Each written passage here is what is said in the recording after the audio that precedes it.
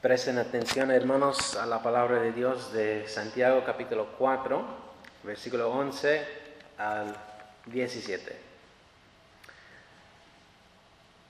Hermanos, no habléis mal los unos de los otros.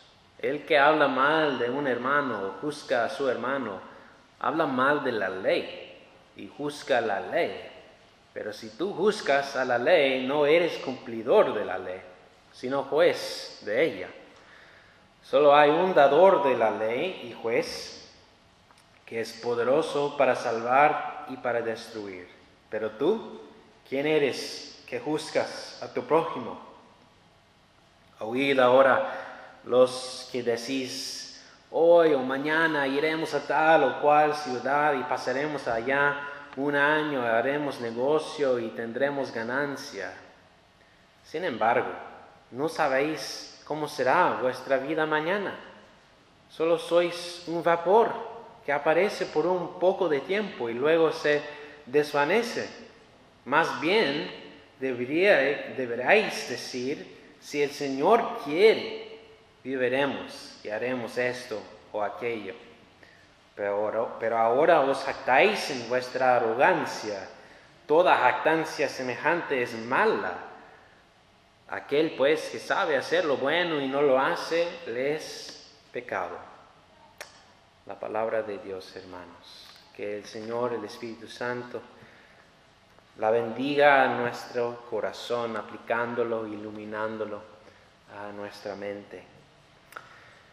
Amén.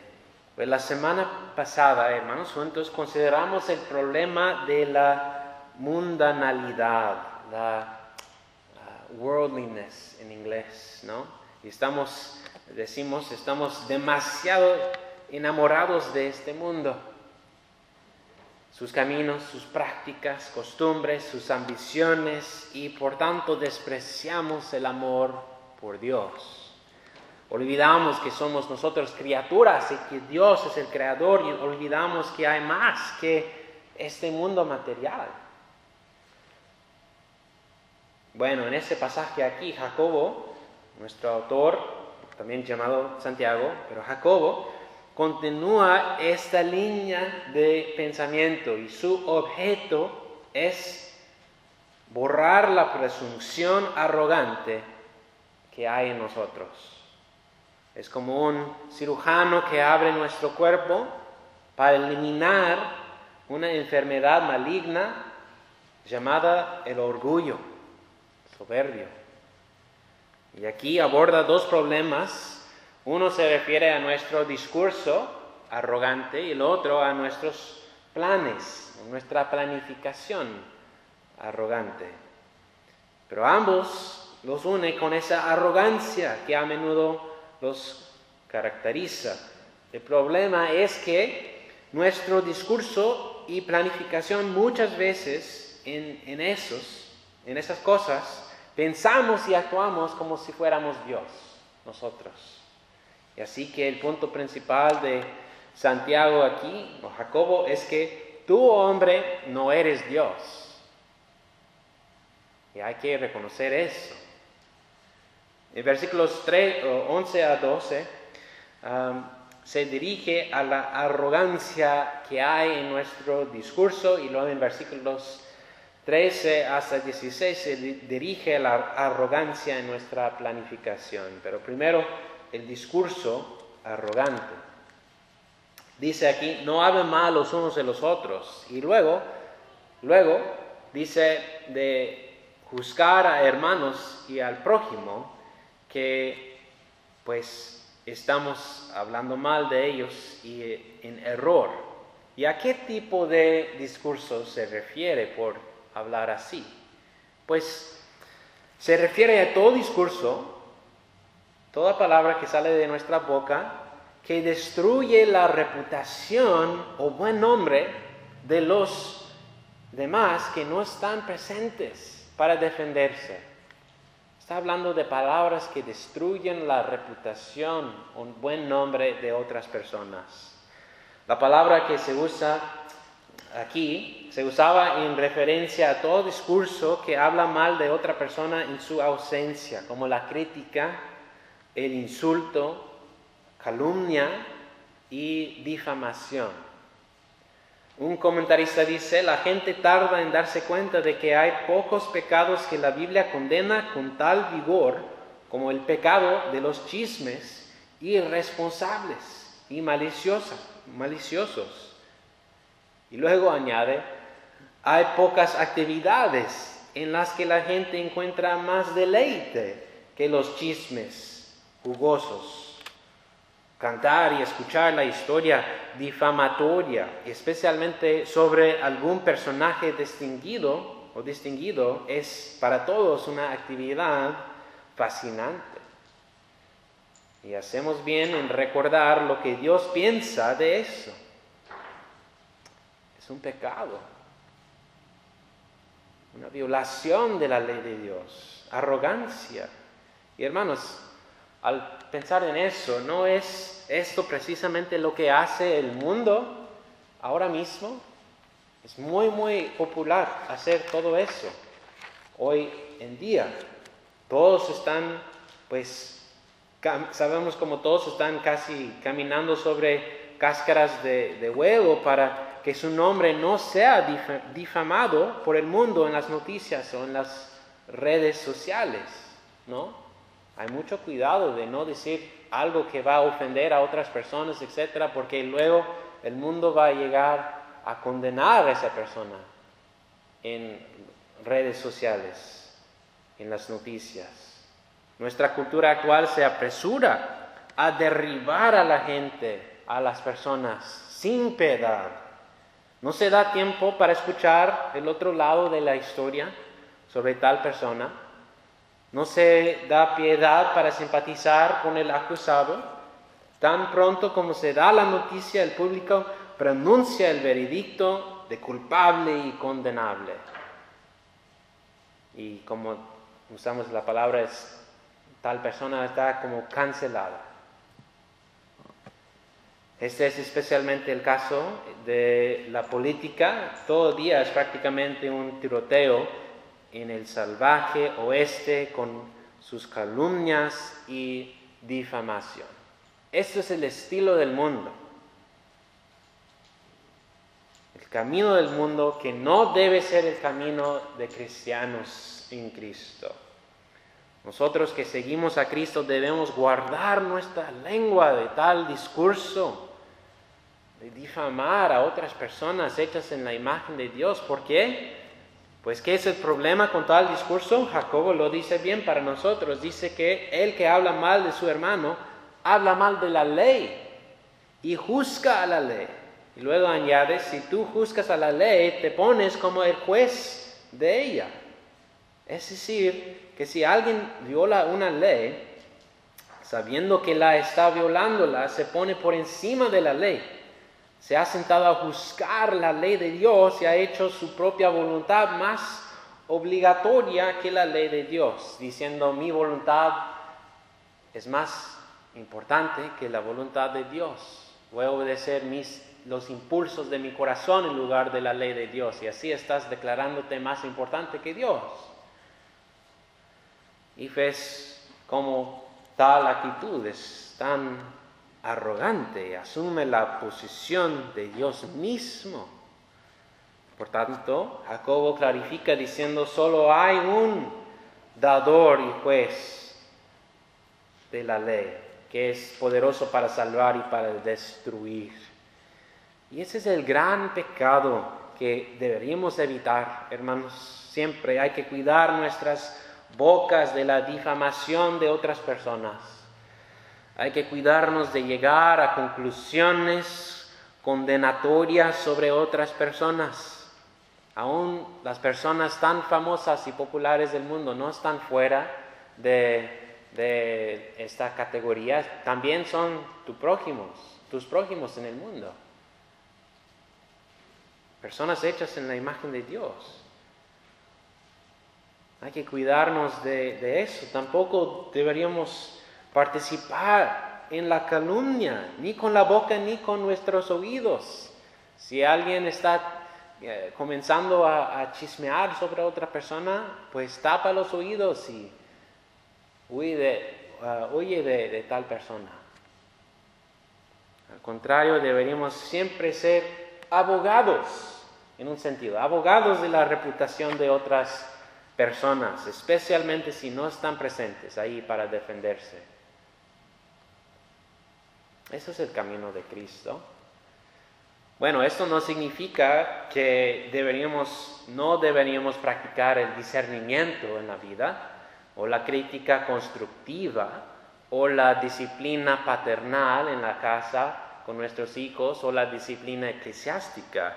Pero aun cuando practicamos tales cosas, hay que cuidarnos de difamar la reputación de la otra persona. Hay que cuidarnos de eso, hay que dejar que Dios sea Dios y hay que encomendar todo caso a Él, sabiendo que Él es dador de su ley y juez, no nosotros. Entonces siempre hay que encomendar otras personas a Dios, quien es su juez. Eso es el primer problema que menciona aquí, el discurso arrogante, asumiendo el lugar de Dios, poniéndonos encima de su ley. Segundo problema es la planificación arrogante. Y aquí Jacobo se preocupa por el contexto exclusivamente de este mundo en el que se hacen muchos planes y un peligro al que los empresarios, los que son de negocios, son particularmente susceptibles. Los que hacen todos sus planes pensando solamente de este mundo y este contexto del mundo solo, el mundo material, y no pensando de cosas eternas. El error fundamental en esta planificación es que muchas personas olvidan que no son soberanos, no pueden controlar el futuro, no tienen el poder de controlar el clima de mañana ni el mercado de valores mañana. Ni siquiera puedes estar seguro de que mañana te vas a despertar vivo y respirando. Y mucho menos de que vas a hacer esto o aquello que estás planeando. La enfermedad, la muerte accidental o el regreso de Cristo podrían acortar nuestras vidas tan rápidamente como el sol de la mañana disipa la niebla, o cuando un cambio en la dirección del viento expulsa el humo. Tan rápido. Tu vida es un vapor, aquí un momento y se va al siguiente. Por lo tanto, no deberíamos jactarnos de las ganancias que suponemos que vamos a obtener mañana o el próximo. Siempre deberíamos tener la atención plena en la voluntad soberana de Dios, quien está en control de todo. Cuando planeamos debemos decir, si el Señor quiere, si sea la voluntad de Dios, vamos a hacer esto o eso. Bueno, con eso significa que siempre tenemos que decir eso con voz alta, que sea la voluntad de Dios, o si Dios quiere. O cuando enviamos mensajes de texto, hay que decirlo y escribirlo ahí. Bueno, no necesariamente. Juan Calvino dice bien aquí que deberíamos tener como un principio fijo en nuestra mente que no haríamos nada sin el permiso de Dios, sin su voluntad. Eso es lo que importa. En nuestro corazón, teniendo eso fijo, el principio que si el Señor quiere, si sea la voluntad de Dios, vamos a hacer eso, sometiéndonos a su voluntad, a su soberanía en nuestra vida y no jactándonos, presumiendo que estamos en control de mañana, etc. En nuestros planes y aspiraciones para el futuro no deberíamos tener un desprecio arrogante por Dios. Por medio de la oración, especialmente en oración, debemos entregarnos a nosotros mismos y a nuestros planes al Señor y decir en nuestro corazón y a veces con nuestra boca, no nuestra voluntad, sino la tuya, Señor.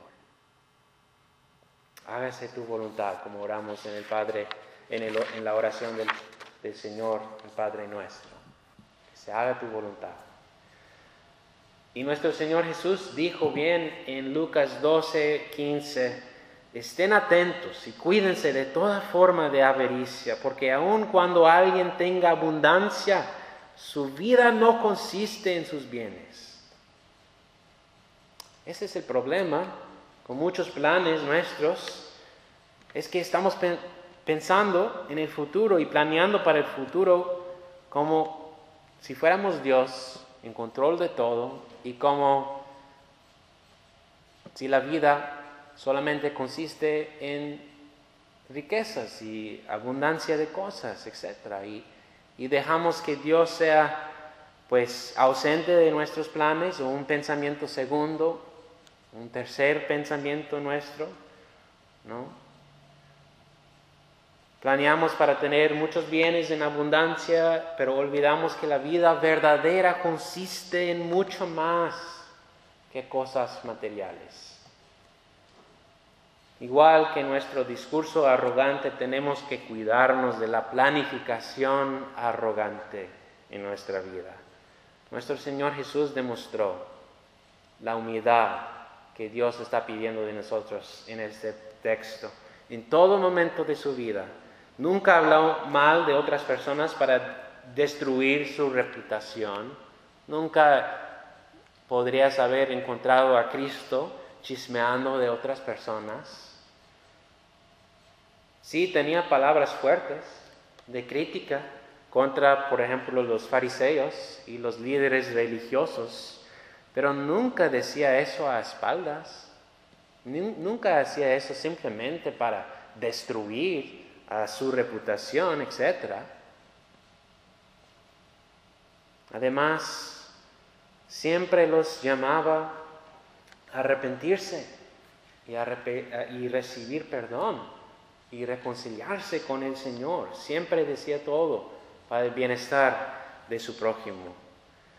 Además, en la noche antes de su crucifixión, dijo en su oración al Señor en el jardín de Getsemaní, Padre, si es tu voluntad, aparte de mí esta copa. Fue la voluntad, el deseo de Cristo en aquel momento de evitar el sufrimiento de la ira de Dios, la condenación. Si fuera otro camino, pero en lugar de elevar su propio deseo encima de la voluntad de su Padre Dios, dijo, pero no se haga mi voluntad sino la tuya. Vemos como el Hijo de Dios, Dios mismo, encarnado como un hombre, se sometió a la ley de Dios completamente, con obediencia humilde. ¿Y quién crees tú? Tú que pones encima de la ley de Dios con tu desobediencia. ¿Qué tan arrogantes somos por menospreciar la voluntad de Dios, por vivir nuestra vida sin pensar de lo que complace al Señor, sin arrepentirnos? Pues estamos así presumiendo que nosotros somos Dios, que nosotros somos más sabios, más inteligentes, más justos que Dios cuando desobedecemos sus leyes o hacemos planes, aparte de pensar en su soberanía, aparte de encomendar nuestros planes al Señor. Así que arrepiéntete de tal orgullo, sométete a Dios con fe y obediencia, porque aquí, como dice Jacobo al final, y aquel pues que sabe hacer lo bueno y no lo hace, le es pecado. Entonces, ha demostrado para nosotros bien lo que debemos hacer. Y está diciendo, si lo sabes y no lo haces, eso es un pecado. Así que hazlo. Cambia tu estilo de vida, arrepiéntete, sométete a la ley de Dios. Ten cuidado de no caerte en el discurso arrogante ni en la planificación arrogante. Amén. Gracias, Padre Dios, por este pasaje que nos ha corregido que tú nos has demostrado como pecadores de nuevo, así revelando el orgullo que existe en nuestro corazón, que se revela con nuestras palabras, que destruyen a otras personas y su reputación, o con nuestros planes tan arrogantes, presumiendo que estamos en control de lo que va a pasar mañana o el día después, sin pensar de tu soberanía, sin encomendar todo a ti. Pues cambia nuestro corazón, como cirujano quita de nosotros esta enfermedad maligna que es el orgullo. Sácalo de ahí. Reemplaza ahí en su lugar la humildad de Cristo, la sumisión de Jesús a tu ley, para que seamos más obedientes, más humildes. Pedimos en el nombre de Jesús. Amén.